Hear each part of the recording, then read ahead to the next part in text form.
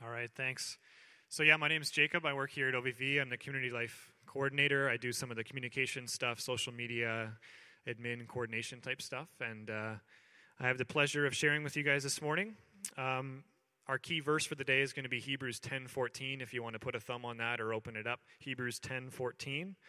And I'm going to be talking about our identity as children of God, sons and daughters, and who God says we is and also who God is. Because I think that there's sort of two forces that are always trying to convince you who you are. There's two forces that will always try and tell you who you are, and there's two forces that are going to tell you who God is. One of them's true, and one of them's going to try and tell you lies about who God is. So it's almost just going to be kind of bullet points, things that have stood out to me in my life that have just been kind of footholds where the enemy has just kind of been oppressing me with lies about who I am and who God is, and I want to kind of establish some truth about who God is. So just for my sake, let's just pray really quick. Heavenly Father, we welcome you here. We thank you for this beautiful day. And God, we just pray that you'd speak. God, we pray that your Holy Spirit would move and that you'd speak to each of us individually, God. That's incredible that you can do that, and I just pray that you'd come and help us to open up. In Jesus' name, amen. So Hebrews 10:14, it says this, "For by a single offering he has perfected for all time those who are being sanctified." For by a single offering he has perfected for all time those who are being sanctified. So this single offering by which he's done these things is Jesus. That single offering was Jesus. Jesus died on the cross for us, and it's the only offering that we need now. In the Old Testament, they used to sacrifice all types of different animals to atone for the different things they did wrong. And we only have one now. It's Jesus. He died on the cross.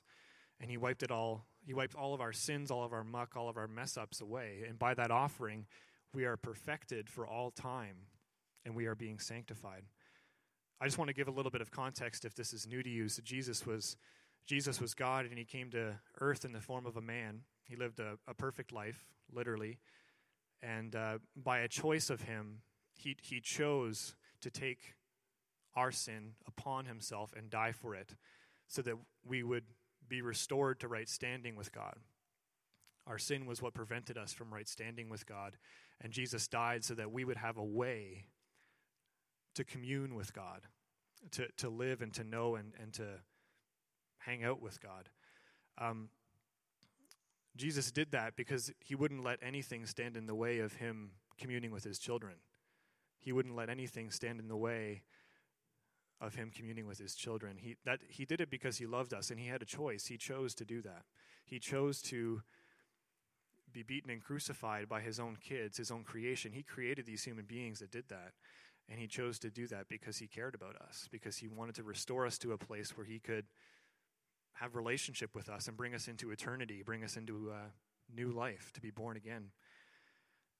So that's the single offering. It says, "For by a single offering he has perfected." So let's stop there. The word perfected is in a past tense. It's something that Jesus has done for you. You've been made perfect if you've received his gift. His gift is free, and that gift that he offered on the cross is free. It's available to you. Even in this room, you just have to receive it. It's literally that simple. It's almost hard to believe. We call it the good news. It's almost too good to be true sometimes, right? Because it's free, because you can just receive it. You can be made perfect in his eyes. It's not, he's not going to buff you up a little bit by the power of his blood. He's not going to make you a little bit better. He's going to make you perfect. You've been perfected in his eyes by that offering. So I'm highlighting this so specifically because one of the lies that I struggle with is stuff from my past that's been dealt with on the cross. Satan likes to bring that stuff up as if it still has weight. We've been perfected. That stuff is dealt with on the cross. Jesus atoned for it, and it's done away with. As far as the east is from the west, it's separated from us. So Satan has no authority or claim to bring that stuff up. God didn't just forgive us.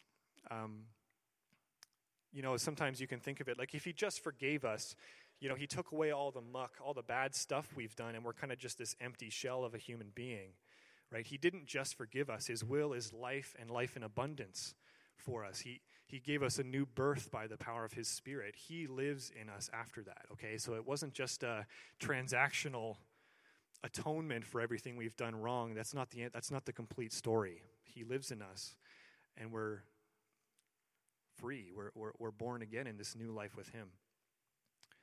So I just want to be specific about that Satan has no business bringing up that stuff that's already been dealt with on the cross. You've been made perfect. If you've repented and received Jesus' gift, you're perfected. Okay? And the next part of this verse, it says, "For by a single offering he has perfected for all time those who are being sanctified." That's an active verb tense. So that's something that's going on. It's still happening. It's an active verb tense. So who is it? Who is it that's been perfected? It's those who are being sanctified. They're one and the same. They're together. So being sanctified is Christ changing who you are.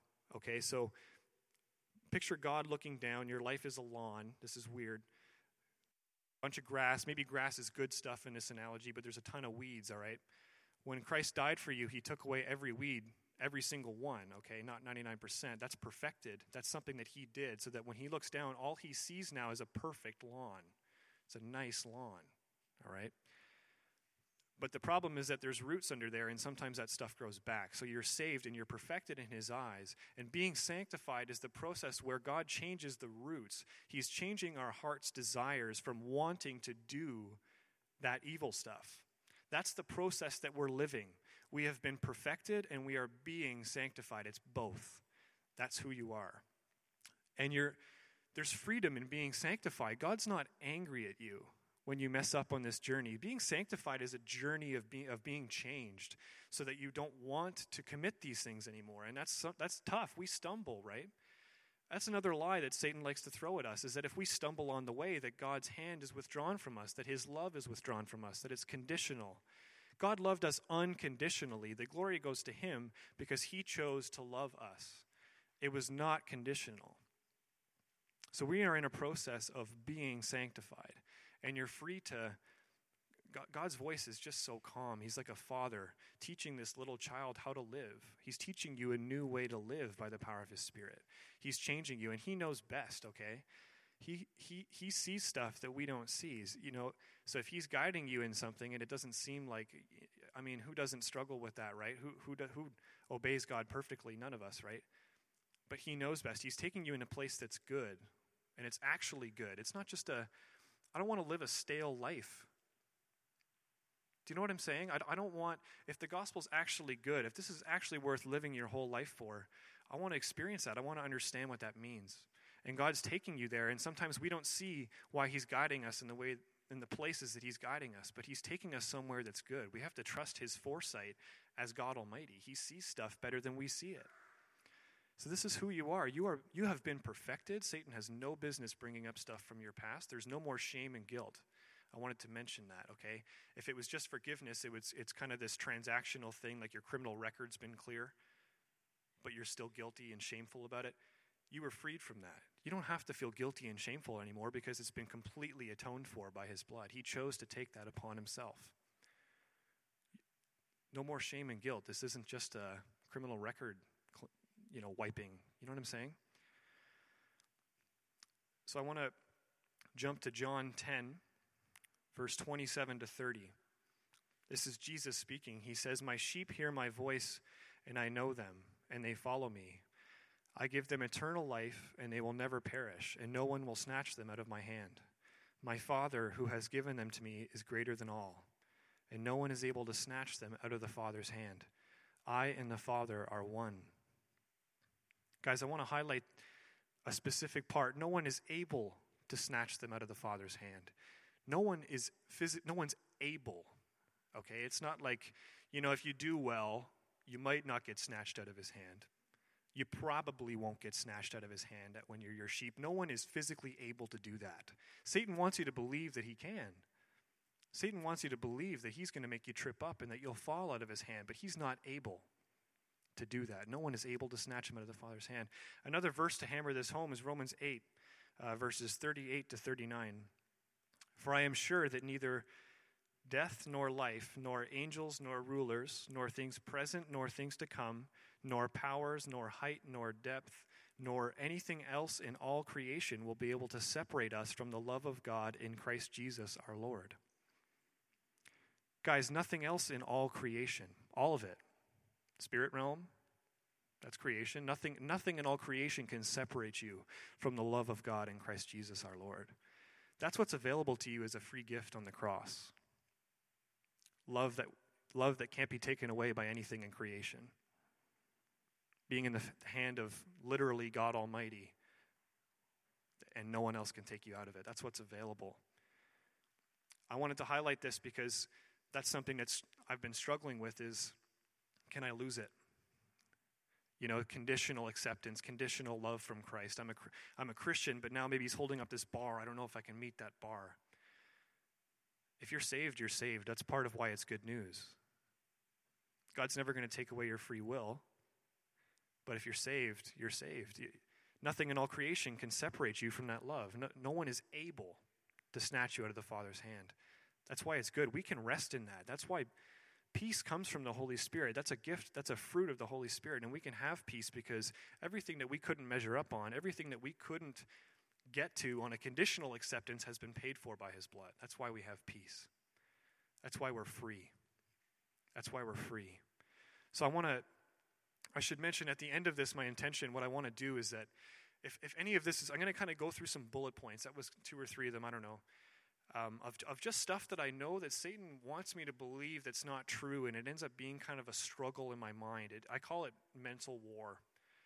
And if this is you, if you know that this is something that you're just not solid on, and you know that Satan has some kind of foothold and he really hammers you on it, I just want to pray for you. So just bear that in mind, that if any of this stuff resonates, or even if I don't mention it specifically, just keep that in mind, that we're just going to pray about this. So nothing else in all creation can separate us from the love of God. Guys, I want you to understand that you're valued, that you're wanted. Sometimes people on earth tell you that you're not valued, that you're worthless. Sometimes people tell you that you're not wanted here. That's never God's voice. You're so valued that he came to earth and lived the life he did and died to save you. That was the reason he did it. He went to that length and died for you on that cross because that's how much he values you. That's a communication of the value that God holds you in. It's impossible to be alive in this room and be a human being and not be valued by God. It doesn't work. If you're a human, if you're alive. Is anybody alive out there? Thank you. You're valued. God puts incredible worth on just communing with you. You're his children and he's our Father and he just wants to relate with you. It's priceless. That's how valued you are. When people tell you that you're not valued, that you're not worth anything, that's Satan. That's not God. That's not the truth. That's not what God thinks. If that's something you struggle with, we're going to pray about that. Let's tell Satan to get out of here and let's proclaim what God's truth is in our mind. You are loved. God did it because, like I said, he loves you so much that he would not let anything stand in the way of his ability to commune with his children, to have relationship with his children. That's why he died on the cross. You're loved. You're not always perfectly loved on this earth. Humans are imperfect. You've guaranteed faced experiences in your life where you weren't loved. But I'm telling you that love is available to you by not just humans, but God today. He loves you. That's unchanging. This is a big one. Personal image. God believes that you're beautiful. Guys, I know we don't resonate with that word. I don't often resonate with that. I don't think my mom calls me beautiful. I mean, that's not the right adjective. But you guys get what I'm saying. Thank you. Thank you for that. You're beautiful in God's eyes. You know, God doesn't look at you with human eyes. Humans are the ones that judge each other, that look at your shoes, everything that you're wearing, look at your hair, your biceps if you're a guy. Maybe you're skipping leg day. Guys are the ones that look at that. God doesn't have human eyes. Do you know what I'm saying? He's not looking at that. You're his creation. In Ephesians, he says you're his masterpiece. That's how much he cherishes you. That's how he sees you. So when someone tells you that you're ugly, or maybe you just feel that way, maybe you've actually believed that, maybe that's something that's deep down inside that you actually believe that you're ugly, that's not God. That's not what he says about you. That's not who he believes you are. Here's the thing. When you're born again, when you're a Christian, you're defined by what God says about you. It's not about what other people think. So even if every other human on the planet thinks you're ugly, you're not defined by that. You're defined by what your Father says about you. It's you and him. So you are beautiful. I'm stating that as a fact. Like everyone grows up and your parents think, okay, Jacob, you're handsome. This isn't that. Like it's not like, oh, but your mom thinks you're nice. That's not what I'm saying. Don't worry, your mom thinks you're handsome. You're actually, you know what I'm saying? Like, I'm preaching this as a fact because this is what defines who you are, is what God thinks about you. It's God's opinion, not anyone else's. And his opinion, unwaveringly, is that you're beautiful. He created you. You're his child. A good parent would never say anything different to their kids. It's impossible for a parent to think that. You're beautiful. If that's something that's a foothold in your mind, if that's something that Satan really hammers you on is about image, I just want to spend some time in a few minutes to let God speak to you about image. Let God tell you the reality of what he thinks about you and who you are.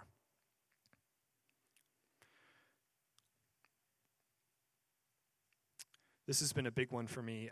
God is with you in the small things, the smallest of things. You can wash dishes with Jesus. You can mow the lawn with Jesus.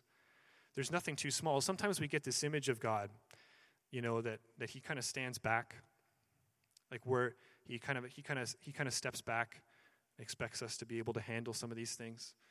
He expects you not to be able to get angry at something. Like, does anybody here get angry and they don't know why? It's like, oh, wow. Holy smokes, like, I'm just washing dishes. Why am I so angry? Do you know what I'm saying? Like, that's normal, okay? Let's be real. Everyone has petty little struggles. Everyone has that throughout their week. Everyone has oppression in this stuff. And God is with you in all of that. And it's not like it's not like he's like, oh my gosh, I got to go help Jacob wash the dishes. Do you know what I'm saying? Like when you're a parent, and your kids are small, it's your good pleasure to show them how life works. You teach them how to use a spoon. You teach them how to wipe their butts. Parents teach your kids every little thing. And that's intrinsic of what it means to be a parent, is that you love to show your kids way of life, right down from the small stuff. We're God's kids. Sometimes we just need to be real and be humble enough to ask God for help in some of this stuff. Do you know what I'm saying? He's with us in every little small thing. You have access to God Almighty every single day this week. I'm not saying that you're never going to get angry. Emotions are normal. We're human. We can be real here. But what I'm saying is that you have God with you in that, and in that it's his will to be with you and to speak to you and to parent you in each of those things. There's nothing that's too small for him. It's echoed in Philippians 4:6.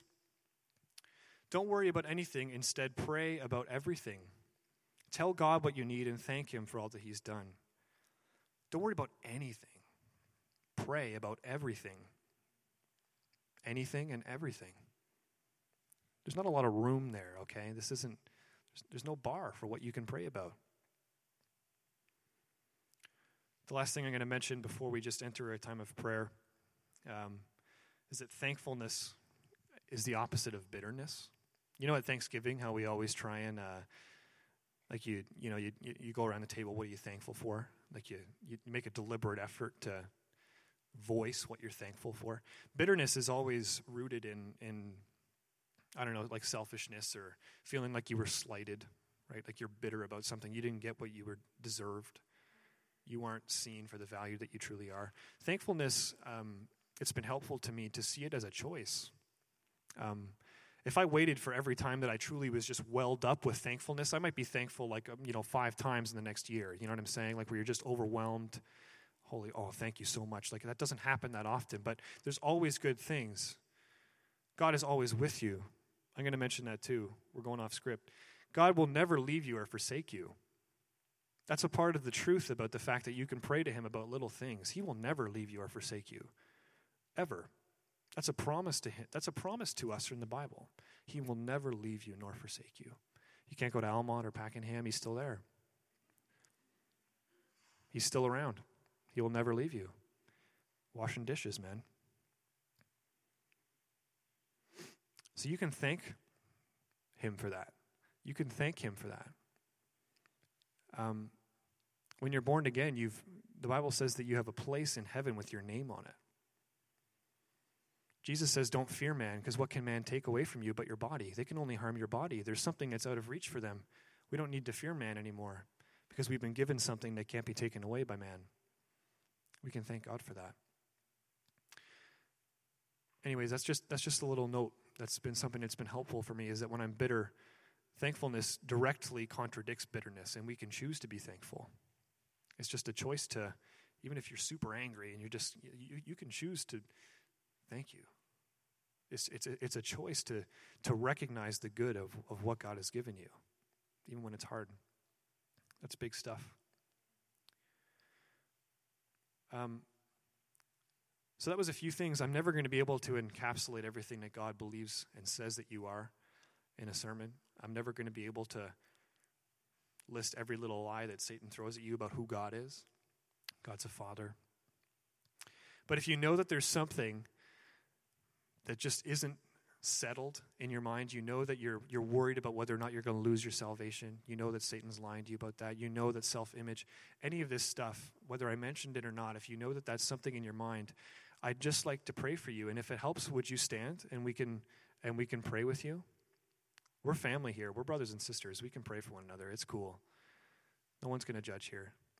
But if there's something that's, is a war in your mind, could we just pray for you? Would you stand? Something that is unsettled. Let's gather around these folks that are standing and just lay hands on them. If you're sitting nearby. Even if you didn't stand, that's okay. God hears you. Sometimes that step just helps. Sometimes it's just a step of making a decision to change something.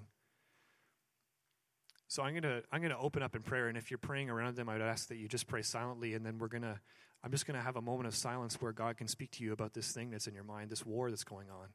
I want God to speak to you about the truth of whatever that war is in your mind. Heavenly Father, thank you for all that you've done for us. God, we've come forward because we recognize that there's a war going on in our minds, that there's something that's just not settled, that Satan's oppressing us and there's a lie in there. So God, we come forward today and we just say, Satan, get out of there in the name of Jesus Christ, be gone. And Lord, we ask that you would speak to your kids in this moment about whatever it is in their mind.